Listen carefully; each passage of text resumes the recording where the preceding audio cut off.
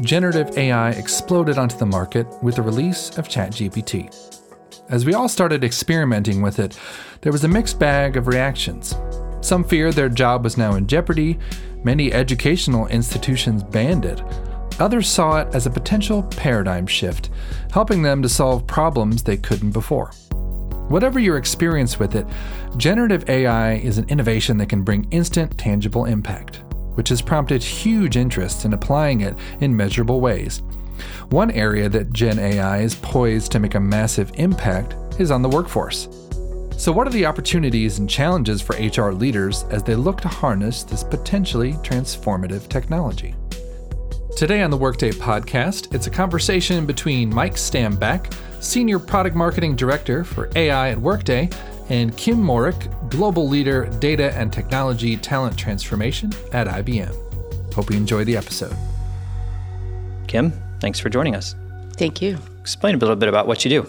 So I'm part of IBM Consulting, and we work with all sorts of clients, small, medium, extra large global clients.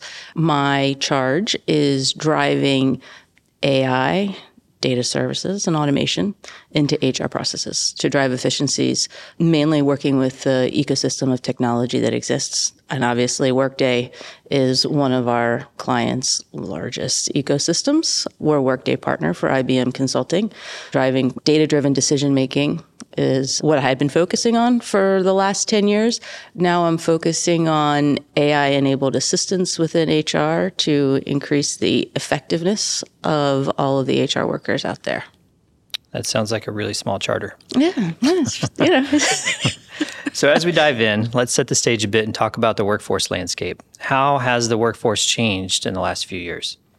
Yeah, so it's so interesting, right? From all sorts of different tasks, from our frontline workers to the manufacturing space to the professionals, right? I mean, COVID has just changed expectations of everybody, where some folks on the front line were forced to not go to their jobs because of the shutdown. They were forced to find different jobs, enabling IT jobs. People now have the ability to do so many different things. The appetite and the ability to upskill yourself is there. And so some of these more admin or repetitive type jobs that had existed in the past that potentially individuals thought that maybe that was their charge in life, they now realize that that is not where they need to be and they can accelerate themselves, and they're expecting to do so. They're expecting their employers to provide paths for them to do so. If they do have to do that task, in the beginning. So it's a changing landscape. Obviously, the hybrid notion is difficult for organizations to figure out, trying to figure out even how they write job recs, how they source roles, how they create mobility for employees when you're hiring a remote workforce, when maybe you needed to be in the office to be that type manager. I mean, it's really changing the mindset of HR operating models, and as well as the business functions, and how you need to attract and retain these individuals. It's like power has shifted to the employee, right? Yeah. Power has shifted to the employee. I mean, we can see the power is slowly shifting back to the organizations as more and more are kind of doing this back to the office type thing. But human nature, once you see that you have the power, then you're going to stand and you're going to want to enable that change. Digitization that was forced now allows organizations to be primed for what we're talking about now with generative AI. They've got the infrastructure set up. They've got the majority of their employees using digital platforms. And so it really has accelerated the capabilities of what you can do next, I think. So what are organizations doing to address those changes you mentioned? They're playing and they're experimenting. Generative AI, I think the economic study says by 2030, there's going to be a $13.7 trillion lift in GDP as a direct result of artificial intelligence. AI has been contributing to GDP for the last 15 years, but this is going to be a massive shift where all the consultancies and all the big platform players they're building it native into the platform to do the sort of manual jobs to free up humans to work with other humans collaboratively, to go out and attract new talent, come up with strategies, develop new revenue streams. These are the things that people are focusing on. These are things that typically give employees and humans excitement, validation that they are contributing to something good for the organization, makes them happy. And so that's where people are trying to say some of these more laborious tasks, let's not even try and outsource them anymore. Let's try and automate them. So if you can address some of these changes in the workforce using AI, how do HR leaders really feel about that? How do they feel the impact of generative AI is going to transform their organization? At IBM, we have an Institute for Business Value. A lot of organizations do these sort of independent research studies. And back in April, sort of right after the GPT, OpenAI, and Microsoft splash, we did a study and to talk to HR organizations, how many of you are focused on using generative AI or talking about it from a strategic lens. Then same study was conducted in June, and 65% of the more respondents were saying, yes, this is in our charter. This is something that we're focusing on. It's coming from board level pressure down through the CEO, down through all of the enabling functions, all of the supporting functions, with HR specifically dealing with humans that are employees or that are your candidates. It's very important that there's trust, transparency in AI, that it's unbiased and human in the loop, which I know Workday is also very focused on keeping the human in the loop when we're talking specifically about these talent decisions. And so I think there's some skepticism there about automating the human out of HR. And when HR is a very humanistic function, we don't view it that way. We view it as giving them a co-pilot. So creating an assistant for them so that they can do the things that are important and to be that guidance to the business and provide that continuity. So I know folks are a little nervous about that, and so they want to make sure that there's the ability to have the human still part of the decision-making process. Right. I think partially the market is not quite ready for us to go full bore automate full tasks, but at the same time, a lot of the risks that are associated, you hear about generative AI right now, associated with potential bias, hallucinations, and those kind of things, it requires humans to still be in the loop. So my colleague likes to say, I've seen that movie before. Mm-hmm. Can you talk a little bit about that? Why did previous efforts around this not succeed? Yes, so it's interesting. So there was obviously a lot of hype with artificial intelligence. Everybody jumped on board 10 or so years ago thinking that it was going to solve all of the problems. And in some cases where data is very deterministic, like we've seen in recommendation engines and things like that, it can be super helpful. Even those, they thought, oh, this is cool, this is helping everybody, didn't realize that there was bias built in because they're automatically taking based upon number of views, number of likes, automatically discounting something that new came into the catalog.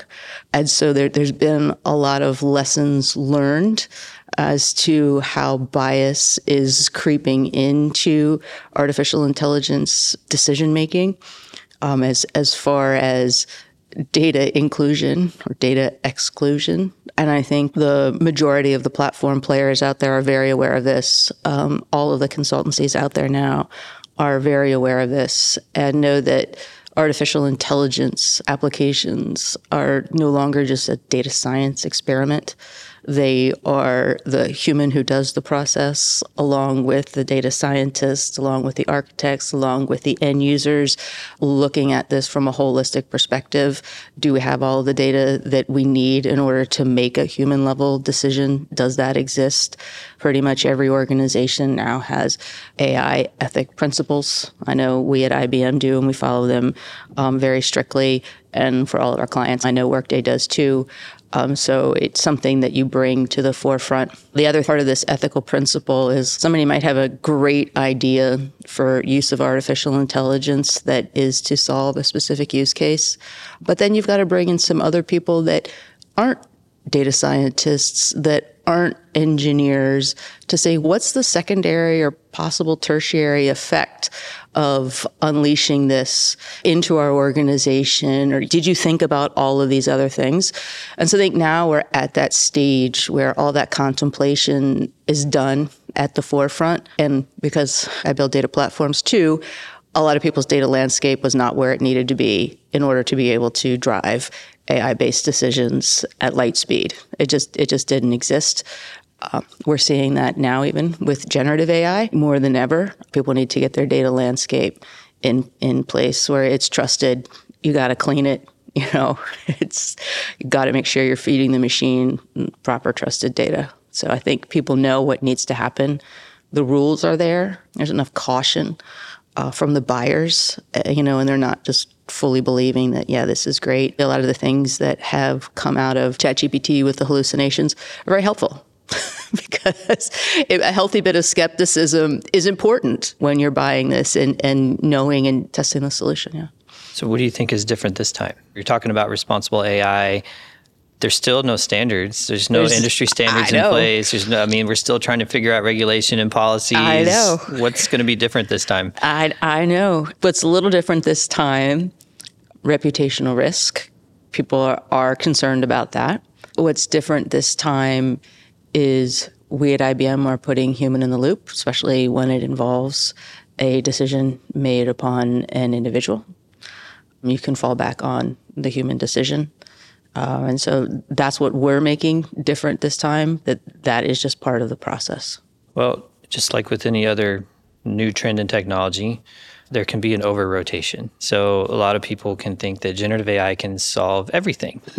So what should HR leaders be reminded of that generative AI cannot do? So what are still some of the things that you shouldn't be applying it to? So a lot of people think it's a magic bullet, and anybody that even developed old school AI, we know that it always goes back to the data.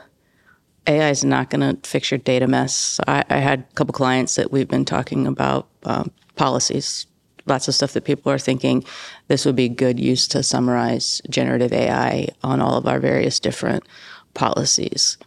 Well, if you're an organization that has policies scattered all over your internal website, you yourself haven't done a very good job of updating them or taking old policies down, and you're going to come tell us just web scrape our entire internet, use that to respond to these policy documents, they're mistaken, because it's not going to be able to differentiate what policy is current, what's out of date. There still is logic involved to be deterministic about which policies I need to see as a U.S. employee versus what somebody else might need to see as a European employee. These kind of things, there's rules that still need to go in place and data that still need to go in place. So they need to understand that you can't just implement a solution and pray that it's going to do everything right and be able to understand. There is still rules-based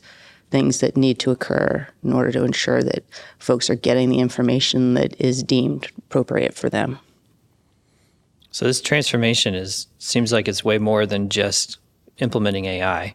It sounds like there's a lot of cultural aspects to it that need to occur too. So what are some of the biggest challenges that HR leaders are going to face as they try to implement it? I think you've been talking about data, you've been talking about rules, you've been talking about responsible AI. Is there more? So it's interesting. We've seen this, right? So from the top down, there's a vision to see how this technology is going to change organizations and the way organizations function. And they want to be able to drive these efficiencies and to be able to create space for employees to grow. HR leaders, when they start thinking about it, they need to figure out what that space is that their people are going to grow, because there's change that's involved in this, right? This is operating model change.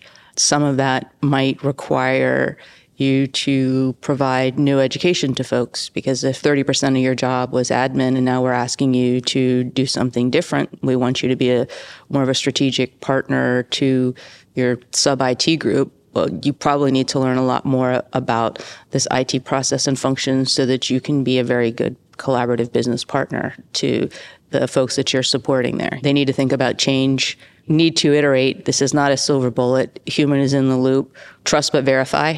That's always part of it, the way that we're designing it. And I think you guys are too, with this generative AI version being your first draft. Like, it's your first draft, right? And you need to know that and review it and edit it, because ultimately your name is on the final draft, even though you didn't write the first draft. Because if you're not following what's going on in public media and seeing some of the hallucinations or whatnot, I mean, obviously these models are fine-tuned significantly better, and we can, ingest with your own corporate policy documents. But at the end of the day, trust but verify. So how should HR leaders be thinking about using generative AI to help with the skills gap issue, upskill their workforce, grow their talent pool that they have available within the organization? Can generative AI actually help them do that? There's some thought work that's being done on this. Starts a little bit with job descriptions. Most organizations' job descriptions, skills are not classified within the job descriptions. There's no linkage between a skill and a job and a skill of a human. So, very fuzzy. Some of the organizations we're partnering with are trying to close this gap. So starting with job descriptions, writing all the text that you have to have in a job description when you're posting it and when it's going internal in your system, but then listing all the skills. The skills then can go into a relational database. Then you can start doing some really cool things, because those skills were generative AI skills, but now you're storing them with a job role, right? And then again with learning, so going through your learning catalog, using generative AI to pull out the skills that are embedded in the course, and then you can link and you can move forward that way. And so now you can, basically create learning paths. And this is why it's been so fuzzy, because it's such hard work for a human to go through. Most large organizations, 5,000 job roles, 200,000 learning courses in their catalogs, never able to get down to that detail and to get to that linkage. But that'll be coming quickly, because people are really trying, as we talked about at the beginning, to attract and retain. And in order to do that, what skills do you have in your current role? Where do you need to get, building that path? In fact, my colleague I was just talking to earlier made a really good point that skills has been talked about for years as common currency that HR wanted to get to. Oh, yeah. But it wasn't until AI came about that we can actually start to practically apply it. Yes. So creating those linkages you were talking about, only AI is going to help us be able to do that, because it's too hard of a task for a human to do. It's too hard of a task for a human to do. I mean, for any organization that is large enough that needs to be a skill-based organization, not a task that a human can do. And once they got it done, they're going to have to do it again. Right. It's going to be a constantly iterative process. It's constantly iterative, and they're constantly adding new job descriptions and things. So, yeah. We've been talking about generative AI and HR with Kim Morick from IBM. Kim, thank you for joining us and sharing your insights. Thank you, everyone, and thanks, Mike. Thanks for tuning in to this episode of the Workday Podcast. If you enjoyed what you heard today, be sure to follow us wherever you listen to your favorite podcasts. And remember, you can find our entire catalog at workday.com/podcasts. Have a great workday.